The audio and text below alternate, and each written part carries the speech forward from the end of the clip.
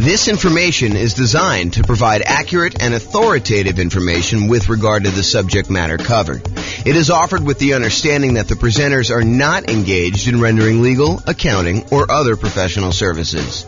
If legal advice or other expert advice is required, the services of a competent professional should be sought. Welcome to the Dallas Real Estate Investing and Real Estate Financial Planning Podcast. Learn all about investing in real estate in Dallas, Texas, with a combination of real estate financial planning and modeling with numbers specific to Dallas, plus syndicated, more generalized recordings of live and pre-recorded real estate investing classes. Not all of them specific to Dallas. Be sure to stay tuned after the podcast for a message from our sponsors. Well, good morning and welcome, everyone. I am James Orr, and today we have a really interesting class, a class I've not really seen anyone teach to real estate investors before. It's, I think it's going to be eye-opening to a lot of folks, and so we're going to jump right in, but today we're going to go over how much should you put down when buying rental properties, and specifically the returns for various down payments. So let's jump right into it, and I'll kind of explain what I'm talking about as we go. Okay, so before we get into like the meat of the presentation, I want to kind of just admit to you that we're not just talking about down payments. What we're really talking about is the total cost to close. So the down payment that you're putting down plus the total amount that you have to close. And if I were to do this presentation again, I didn't want to kind of muddy the waters with getting into these discussions of reserves and cumulative negative cash flow. But really, if I do this at a more advanced level, and I probably should do an advanced version of this, but I want to give you the basic framework of this first. I really should do this class where I'm talking about the total cost to close, plus the reserves, plus any cumulative negative cash flow you anticipate having on that property that you've set aside to make the overall investment much more conservative.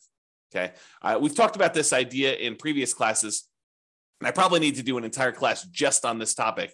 But the idea is, let's say you have negative $200 a month in cash flow on a property that you're considering buying. You know, our market has really high prices right now, really high interest rates. Rents are lagging a little bit. And even if you apply all the different 88 strategies that we have for improving cash flow, in some markets, you're going to struggle to come up with a property that has positive cash flow unless you put a lot down.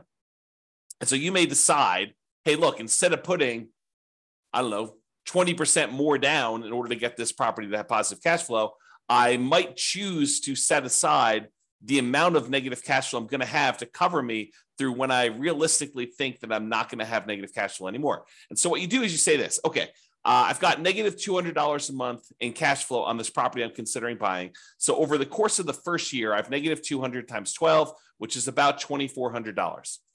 However, next year, I think rents are going to go up about 3% or so, and maybe that's about $50. I'm going to make the math really easy and just use $50. So rents are going to go up by about $50, which means my cash flow is not going to be negative $200 a month in year two. It's going to be negative $150. And I'm doing some really oversimplified math. Yes, you want to do the actual math to do this, but I'm just kind of doing some really rough math to show you exactly how this works. So $200 a month negative in year one. Now, because rents went up $50, you have about negative $150 in year two, which is about $1,800 negative cash flow. In year three, rents go up again a little bit, about 3%, which means about $50 a month. In this case, for example, to make the math easier. So instead of having negative $150 a month in cash flow in year three, now you only have negative 100. You do that. So negative 100 times 12 months is about $1,200. The next year, rents go up a little bit more. You have $50 a month negative. So that's about $600 for the year in negative cash flow. And then after that, when rents go up again a little tiny bit, you have $50 more in rent, you don't have negative cash flow anymore. And so we could look at the next few years and say, well, in year one, we had negative 2,400. In year two, we had negative 1,800. In year three, we had negative 1,200. In year four, we had negative 600. And if we add all those together, which I probably should do that because I've used this example several times, but if you go add all those together, maybe it's negative $6,000. I don't know exactly how much it is. Add them all up and find out how much it is. And so if you say to yourself, look, I have this negative $200 a month in cash flow. If rents go up just a small 3% per year for the next, whatever that is, 5 years, the chance of me having negative cash flow after 5 years is really low. So I could take $6,000, set it aside in addition to my reserves, knowing that that will help cover any negative cash flow I might have on this property for the reasonable future that I see with having rents go up a tiny bit each year. Now, with that being said, do rents always go up? No, they do not. Is it possible you have a tenant in there and in order to keep the tenant in there, you don't raise the rent $50? Sure, and so it's only $25. If you want to be more conservative about this, set more aside. But the idea is it'll make you much more conservative, much safer to set aside the reserves you need, and then in addition to that, counting up the cumulative, the additive total of the amount of negative cash flow you're likely to have until you get to the point where it's likely to be positive. And you can look at this in the world's greatest real estate deal analysis spreadsheet. Just go download the spreadsheet, realestatefinancialplanner.com/spreadsheet. And you can look at this in the override section. It'll show you the cumulative negative cash flow you have on this property over whatever time period it is, and then set aside that money. Will it protect you 100%? No. Will it make you much safer than not doing this? Absolutely. And that's the idea, is I want to see you stay in the game. I want to see you be successful over a long period of time, not just buy as many properties as you can. And then when you have some type of downturn, you've got these, alligator type properties that you have negative cash flow on, and you're unable to hold through the down period. Okay. So before I get into today's class, we're talking not really just about down payment. What we're really talking about is total cost to close plus reserves, plus those cumulative negative cash flow numbers. But now that I've said that, I'm telling you, I only use down payment to do the charts I'm doing today because I wanted to keep it simple and not mess it all up with all the reserves and total cost to close and the cumulative negative cash flow part. So in the future, I probably should do all of them together. Okay, that being said. So the question is this: how much should you put down when buying rental properties? And I think for a lot of real estate investors, it's, well, how much do I have to put down? But if you have a lot to put down, it becomes a really interesting question. It becomes the question of, what is optimal? What is going to be the best amount to put down? And part of you start thinking about this in terms of, well, what's my overall return going to be on the amount that I have to put down? Okay. So when you start thinking about this, here are some considerations.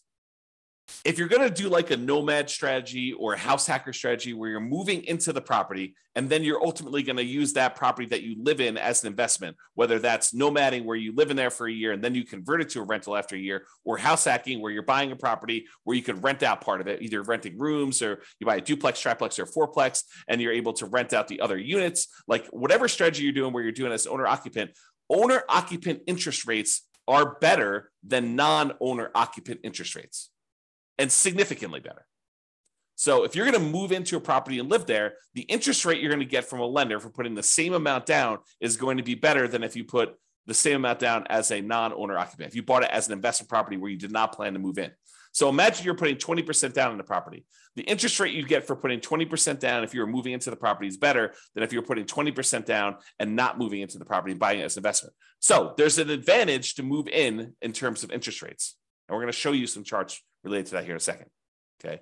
In addition to that, the percentage down payment you put down can have a significant impact on your interest rate as well. And this, I think, makes sense to a lot of people. If you put only 5% down, the interest rate is probably going to be higher than someone who puts 20% down. And why? I think one of the reasons why is there's added risk to the lender. And the lender says, hey, look, for this added risk, I want a higher return on my money because there's a better chance that you are going to be foreclosed on, that you're not going to make the payments, you're going to walk away from the property, and that you're going to do it. I mean, just think about it from a very practical perspective. Think about it from your own perspective. If you put nothing into a deal, if you put nothing down in the property, you have nothing to lose except your credit score and reputation by walking away from the property. So I think a lot of folks are like, I have no money invested in this deal. If I walk away, I didn't lose any money. I just don't have the property anymore. And yeah, I got bad credit, but maybe I didn't have good credit to begin with, right? So the thought is you put 20% down, now you're much less likely to walk away from the property. And from the lender's perspective, they have a cushion of equity where if you walk away, they could sell the property even at a discount and probably get all their money back or most of their money back. And that's why they like you put in 20% down. Okay. So whether you decide to own or occupy, or you don't own or occupy and you buy an investment property, the interest rates vary based on that. And the amount you put down percentage-wise impacts the interest rate as well. Now, some returns, remember there's 4 returns when we buy investment properties plus reserves, but there are 4 primary returns when we buy investment properties. We talk about this when we talk about my return quadrants. Appreciation, the tendency for property values to increase over time. That's what appreciation is. The tendency for property values to increase over time. Cash flow, the amount of cash flow you have. You take all the income on the property minus all the expenses on the property. What's left over is your cash flow. So the cash flow on the property, your debt pay down, how much you're paying down on the loan with each payment that you make over that whatever time period you're measuring. And then finally, the tax benefits of owning that rental property, what we like to call cash flow from depreciation. It's really your depreciation benefit times your tax rate, tells you approximately how much you're getting back in taxes by owning that rental property. Okay, so you have all 4 areas of return. Now, what's interesting is if you think about how many dollars of appreciation you got, how much in dollars the property went up in value, or how many dollars in cash flow you got for the year, or how many dollars you paid down in the loan, or how many dollars you got back in terms of cash flow from depreciation, some of those returns change depending on how much you put down. For example, if you put more down, you tend to have more cash flow. Think about it from the extreme. If you put nothing down on a property, your cash flow is going to be lower than if you put down 100% and you bought the property all cash, right? Just look at the extreme example of that. Can you see that when you put nothing down on a property, the amount you're going to get in cash flow is going to be lower. It's going to be a smaller dollar amount than if you put 100% down your property. Now, I'm not talking about the return on investment. I'm talking about the dollar amount of the return. There's no division by how much you had to put down. We're going to talk about that in a minute. Okay. So for now, realize that some of these dollar amount returns change depending on how much you put down. For example, cash flow would change. Now, what about appreciation? Does the amount that the property goes up in value change depending on how much you put down? The answer is no. If you go buy a $400,000 property and it goes up 3% in that year, it went up $12,000. It doesn't matter if you put nothing down, it still went up $12,000. Or if you put $400,000 down, it still went up $12,000. So the dollar amount of return stays the same no matter how much you put up for appreciation.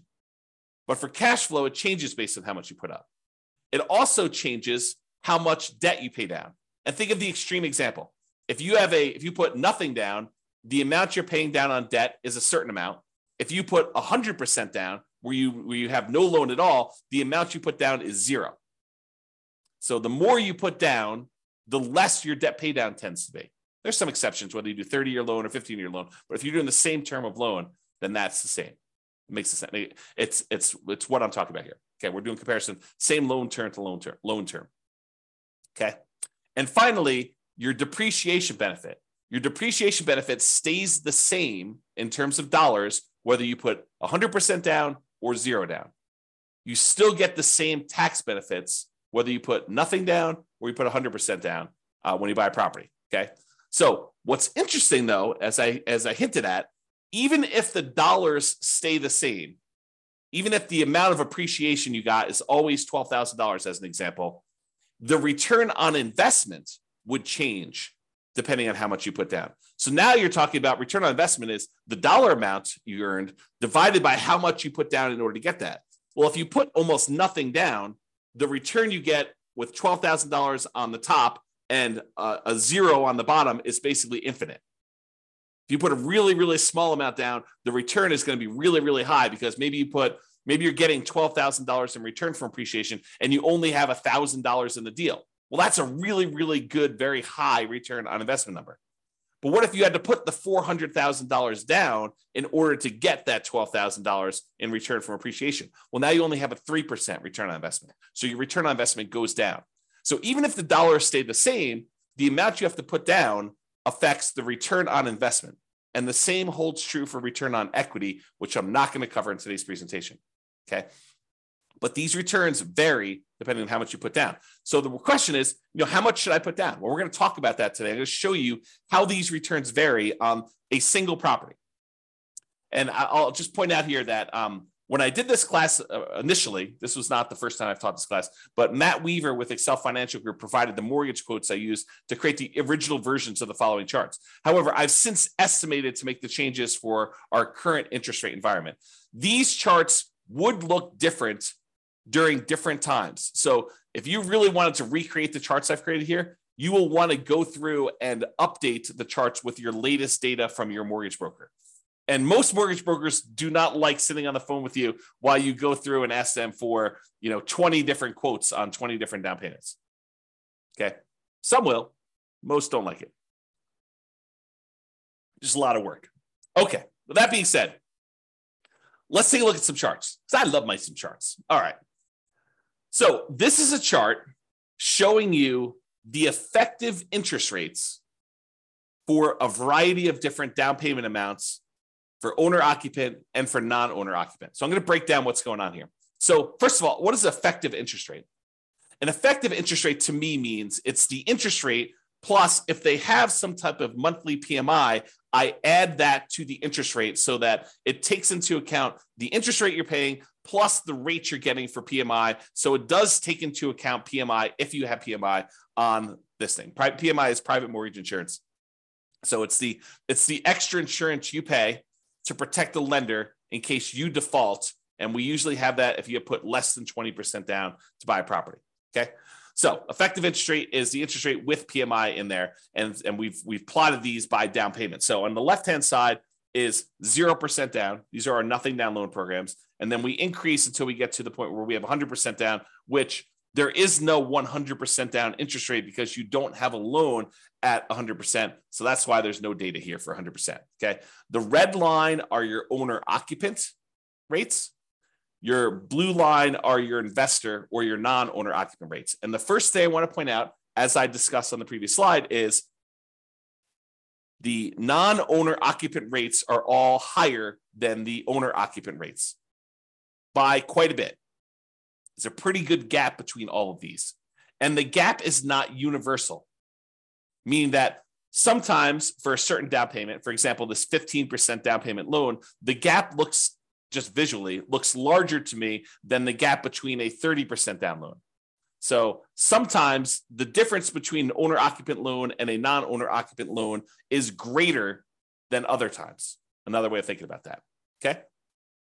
And you'll also notice that we don't have any less than 15% down non-owner occupant loans because we're talking about traditional financing or not anything creative or owner financing or something like that. Okay. So these are traditional loans. So you'll notice that the lowest down payment we have for non-owner occupant is this 15% down one. All right.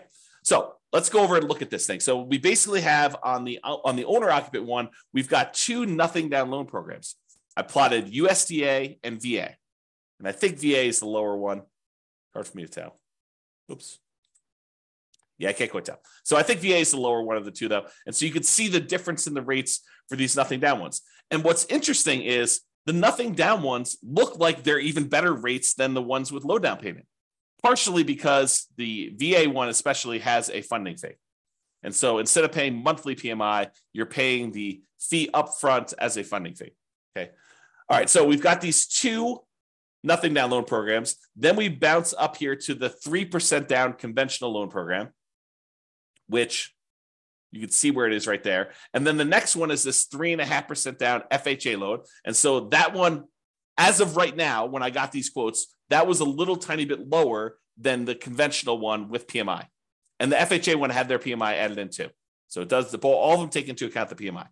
All right. So FHA looks a little tiny bit better than this 3% down or the 5% down. So you may say to me, although this is not the class about this, but I will mention this to you because I think it's important to realize this. So you think to yourself, hey, so why would I ever do a 3% down conventional or a 5% down conventional when I could just do the 3.5% down FHA and it looks better? Think about it. Why would you voluntarily take a slightly higher interest rate conventional 3% down or conventional 5% down loan when the FHA one has got a little bit lower rate?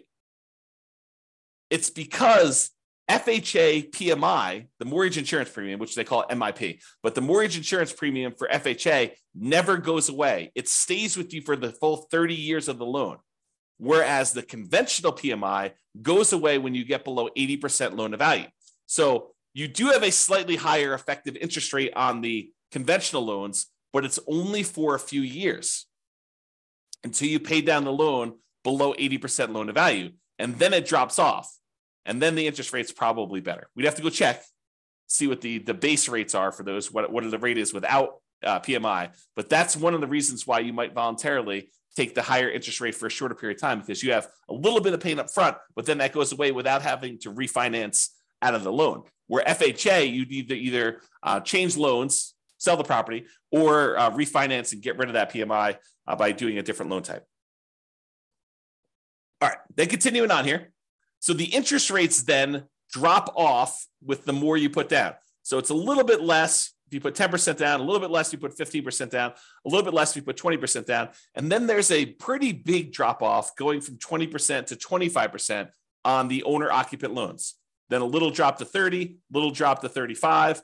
Looks like they're pretty much the same going across here to 40 to 50, little drop to 60, maybe the same for 70, and then a little increase for 80, which I think is because the amount you're borrowing is getting smaller. And then the lender's like, hey, look, I want you to, because the loan's so small, we have to charge a little bit more for that. And then it goes up when you get to 90% for what I believe is to be the same reason. I don't know the reasons why these all go up. This is just what they are, okay? So realize that the curve is not linearly down. It changes differently based on how much you're putting down there. Okay, then on the non-owner occupant ones, we have a really high interest rate for the 15% down. It drops off pretty significantly when you go from 15% to 20%, and it drops off pretty big again from 20% to 25%. And then it has a small decline from 25 to 30. Doesn't look like there's a decline from 30 to 35. There does look like there's a decline to 40%, though it's pretty small. And then it looks like it stays the same all the way through to 70% down. Then it bumps up where it gets more expensive if you put 80% down to 90% down. So this is just the interest rate. We really haven't talked about like what impact this has on returns. I just wanted to show you what is changing on the underlying interest rate as we change down payment amounts. All right. Then, because I can, oh man, me and my spreadsheets. So because I can in the spreadsheet, I show you, hey, look, I assume you're buying I think I did $500,000 property, but you're buying a $500,000 property, and it's very similar to regardless of what price you're doing, but this is just to kind of give you a static snapshot. So I take the interest rate you're getting, and I calculate out what your monthly payment would be, putting that amount down and getting that particular interest rate. And now I could show you approximately what your monthly payment would be. And you could see the monthly payment for the non-owner occupant, the blue line, is higher than the monthly payment for all of the corresponding owner occupant ones. So the thought is, if you can get an owner occupant loan, if you're willing to do no matter house hack, you're going to have an advantage in monthly payment, which is going to result in you having slightly higher cash flow with the same strategy. Right? So if you do owner occupant, you get a better loan, you get better monthly payment, so you have better cash flow if you decide to put the same amount down. So in this case, the 0% down ones, they're right here. This is the 3% down loan, which is interesting because the monthly payment for the 3% down conventional financing is really a little tiny bit less than if you had put a full 15% down non-owner occupant. Mind blown. So you could put 3% down as an owner occupant and have just the tiniest bit lower monthly payment than if you had a 15% down non-owner occupant investor loan, which is crazy to think about.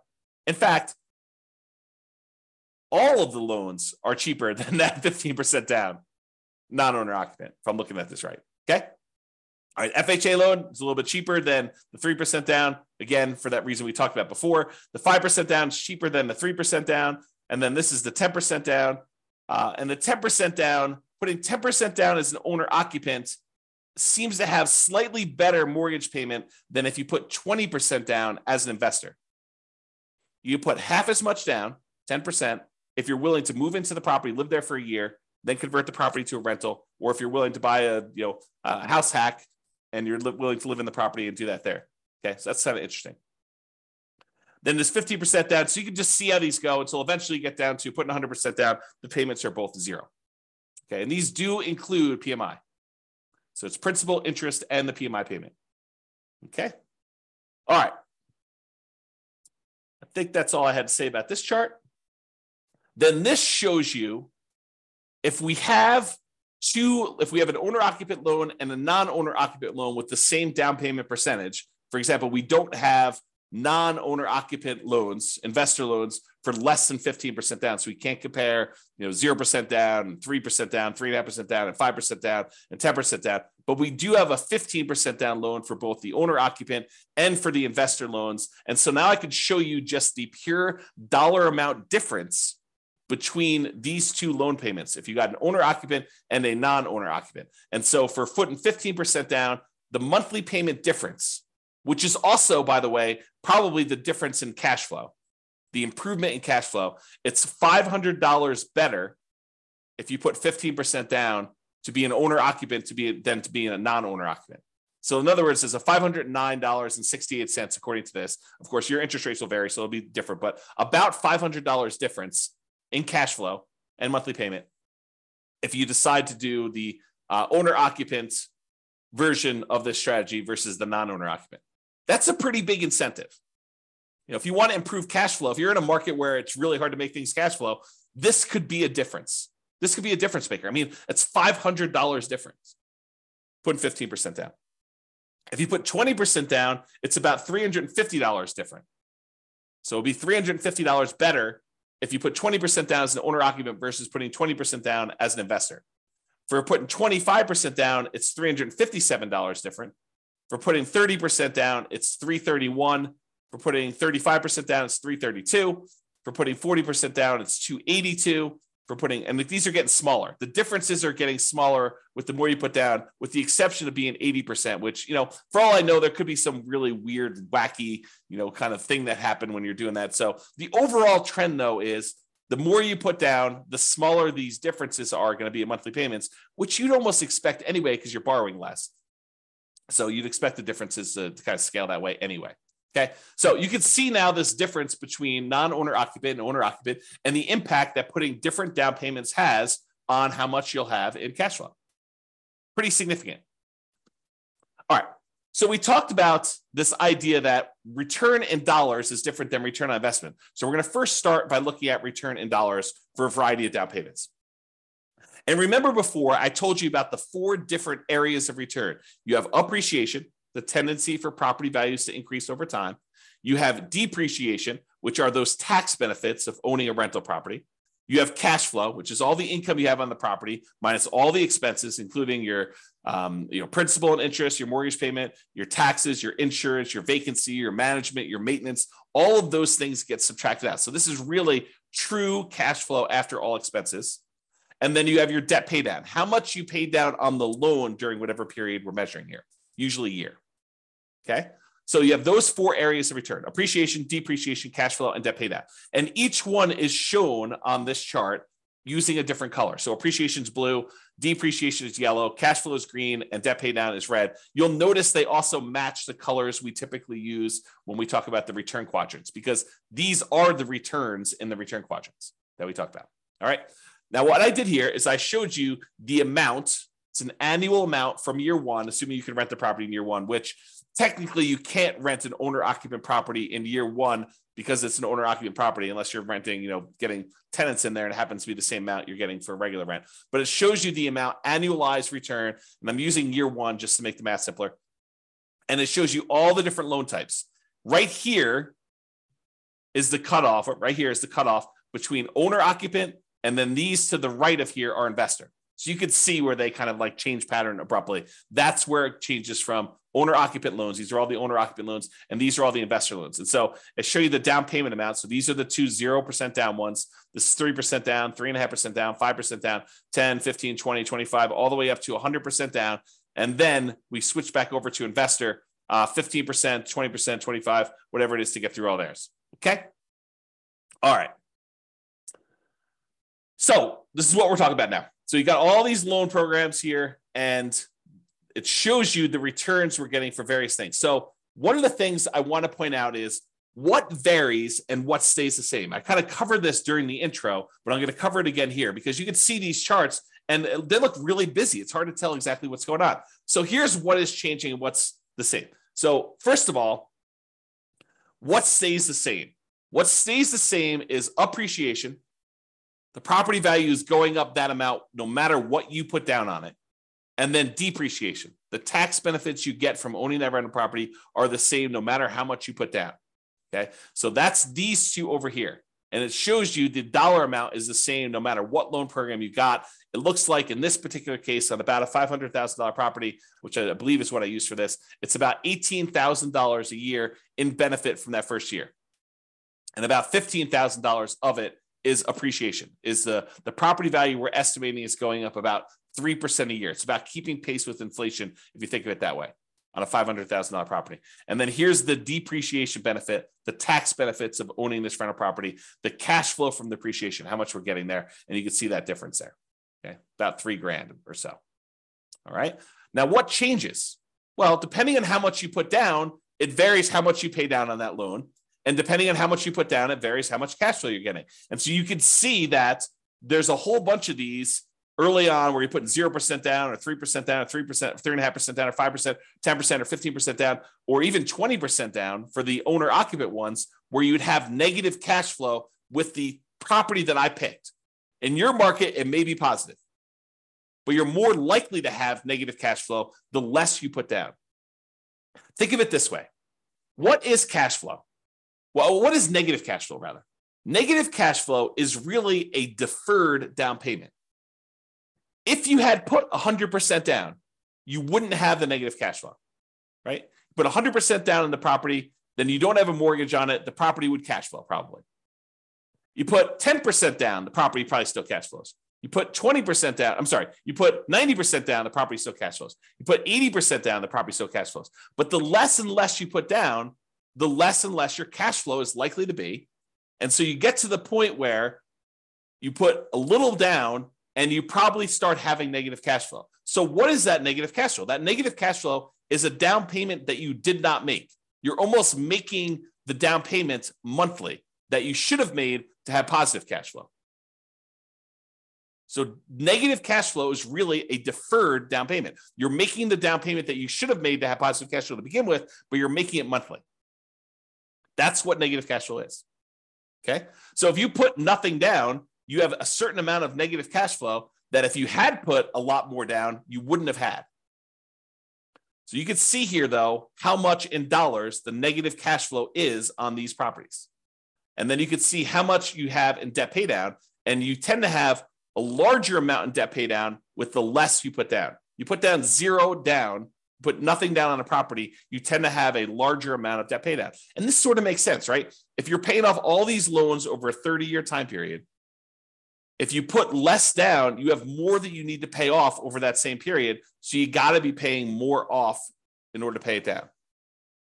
And the amount that you pay down actually does vary a little bit with interest rate.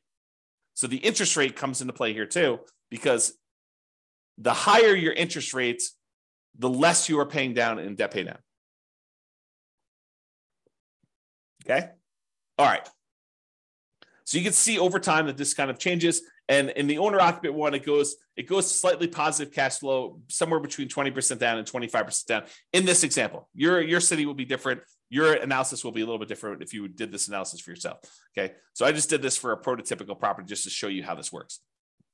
So you see over time, the amount you're paying in debt pay down goes down a little bit until finally you're paying down 100% here. And then when you get down to this 15% down loan, I think there's something wacky going on with this 100. I must have it mislabeled or something. So ignore that one.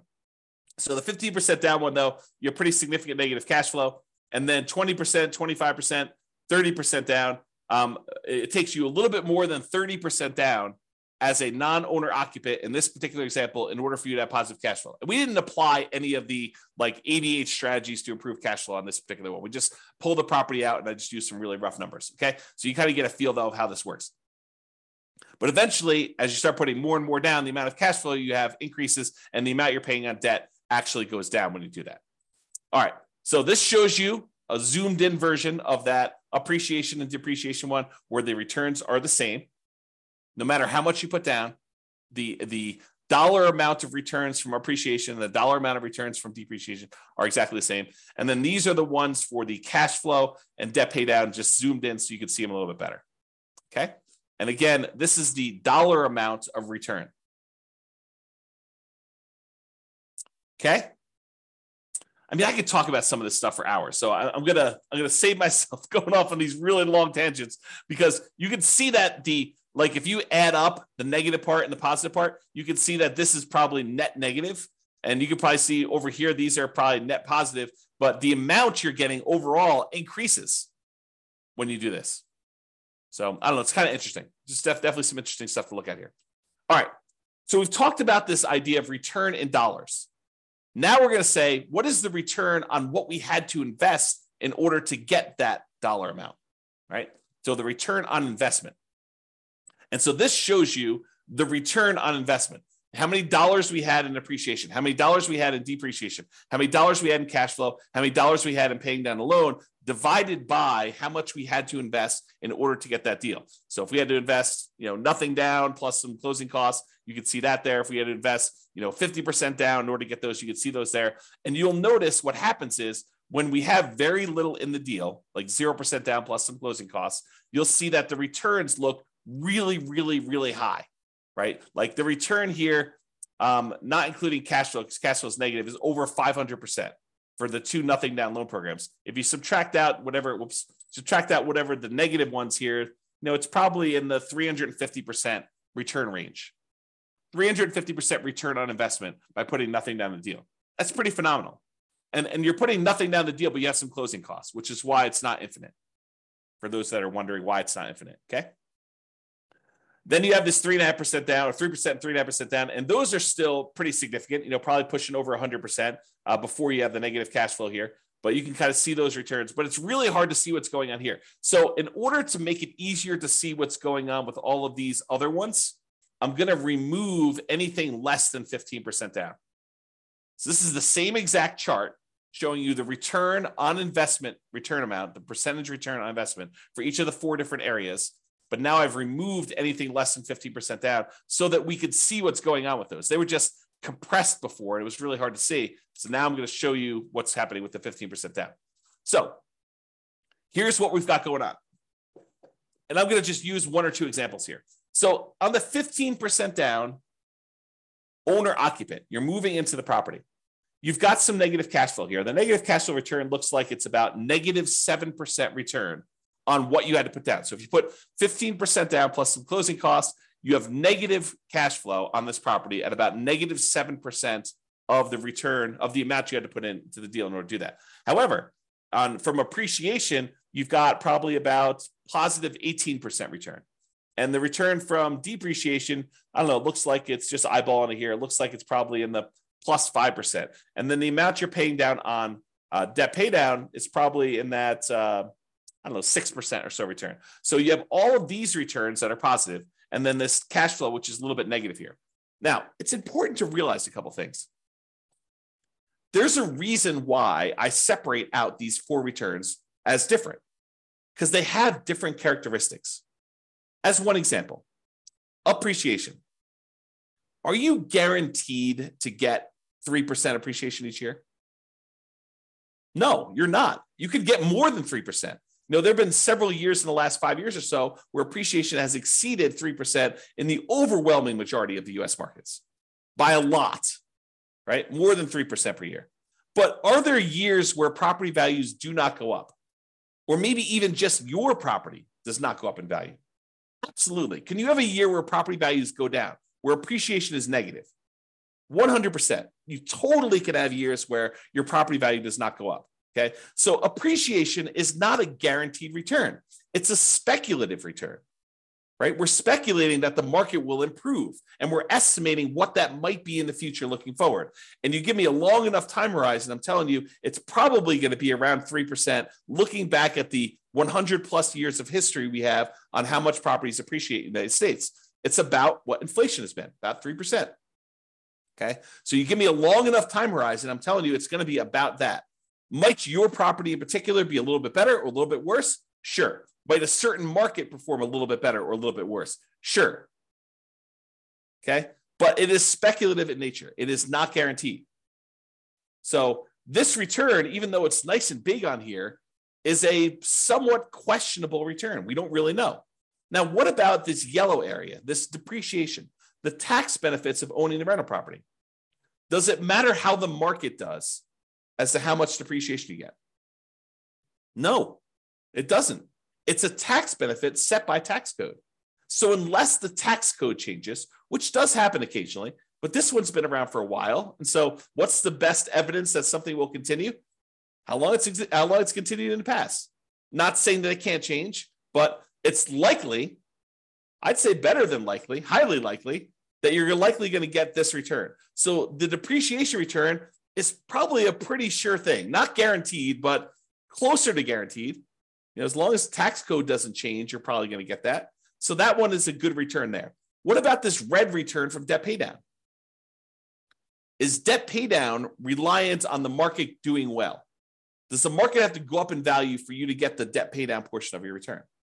No. If you make the mortgage payments as agreed upon with your lender, if you don't default, you're getting that return. It's contractual. It's as close to guaranteed as you can get without there being a third party guaranteeing it.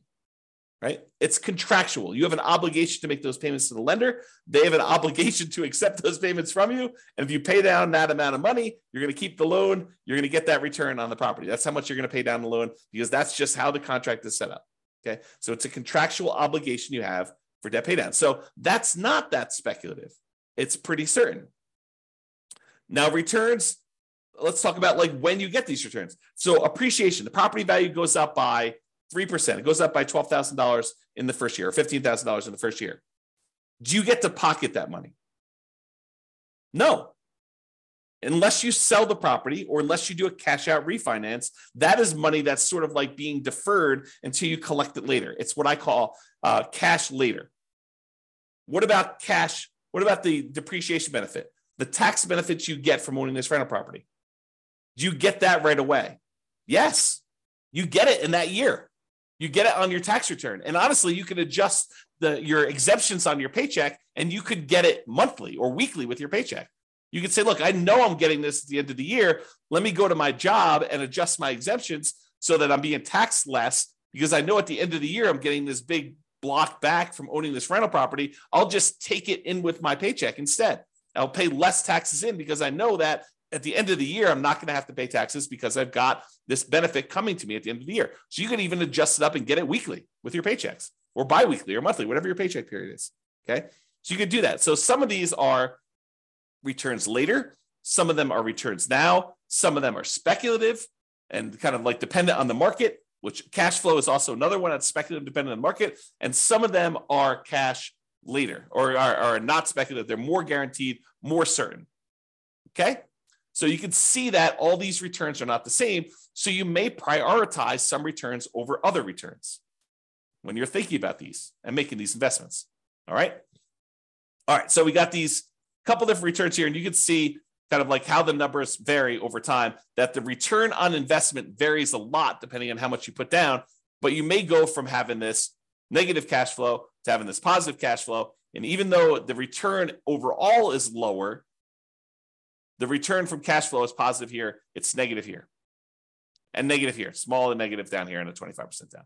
Okay. And you can see how they compare to the investor loans versus the non-investor loans, the owner-occupant versus the non-owner-occupant loans here. So, for example, a 25% down looks like the return's about, 18% here. For 25% down for the non-owner-occupant, it looks like it's about 18 minus whatever this is. So minus like 3 or so probably about 15. So it's a little bit less as a return on investment by doing the investor loan for 25% down, as an example. Okay. All right. These are just the returns for the ones that are variable. For the ones that are fixed.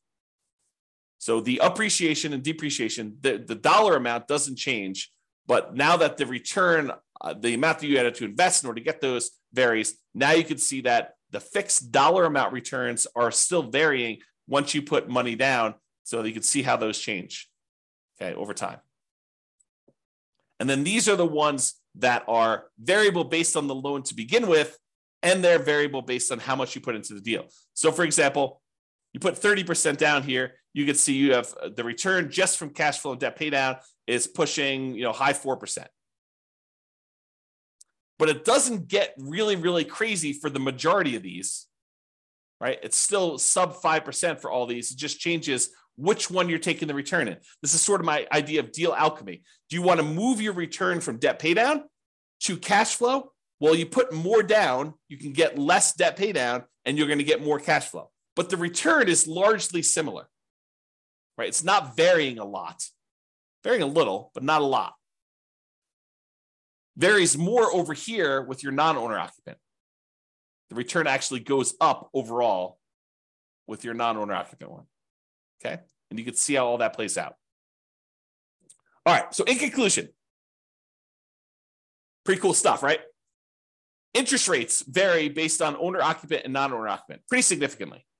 Interest rates vary based on the loan program, which makes sense to you, right? Doing VA loan versus USDA loan program changes a little bit. Interest rates vary based on down payment amount, which I think is surprising for a lot of folks. Some dollar returns vary depending on how much you put down. So you put more down, you get more cash flow. You put more down, you get less debt pay down. Others don't. Doesn't matter how much you put down, your appreciation, the dollar amount of appreciation is going to be the same. Doesn't matter how much you put down, the dollar amount from depreciation, the tax benefits of owning the rental property are going to be the same. And not all returns are the same. Each return type has different characteristics. Some are speculative, some are not speculative. Some are cash now, some are cash later. So some have different tax rates, some have the other tax rates. The time you take to learn about these differences, to understand them and apply what you learn to your own situation is worth doing. You should go ahead and take the time and think about this stuff and think about what makes sense for you, what your goals are, and how to do that. Okay. If you need help applying this, that's what we do in the coaching stuff. So go ahead and reach out about doing that. All right. That's it. This has been James Orr. Hope you've enjoyed this class. I certainly did. I think we should do an advanced version at some point in the future. If you think we should, go ahead and reach out and let me know. We can go ahead and do those. And this has been James Orr. Have a great day. Bye-bye for now. With home prices up, mortgage interest rates up, and rents up, but not quite enough to counteract the higher prices and interest rates, cash flow on rental properties in Dallas is harder than ever. Book a call with the Real Estate Financial Planner to apply our proprietary 88 strategies to improve cash flow on your rental. See the show notes for a link to schedule your call and improve your cash flow today. If you're a real estate agent, lender, or professional in Dallas that wants to help our real estate investor listeners, consider reaching out to learn about collaboration opportunities with this podcast. We'd love to add more value to our listeners by having you assist our investors buy, sell, and finance their real estate investments. See the show notes to schedule a call to discuss collaboration opportunities.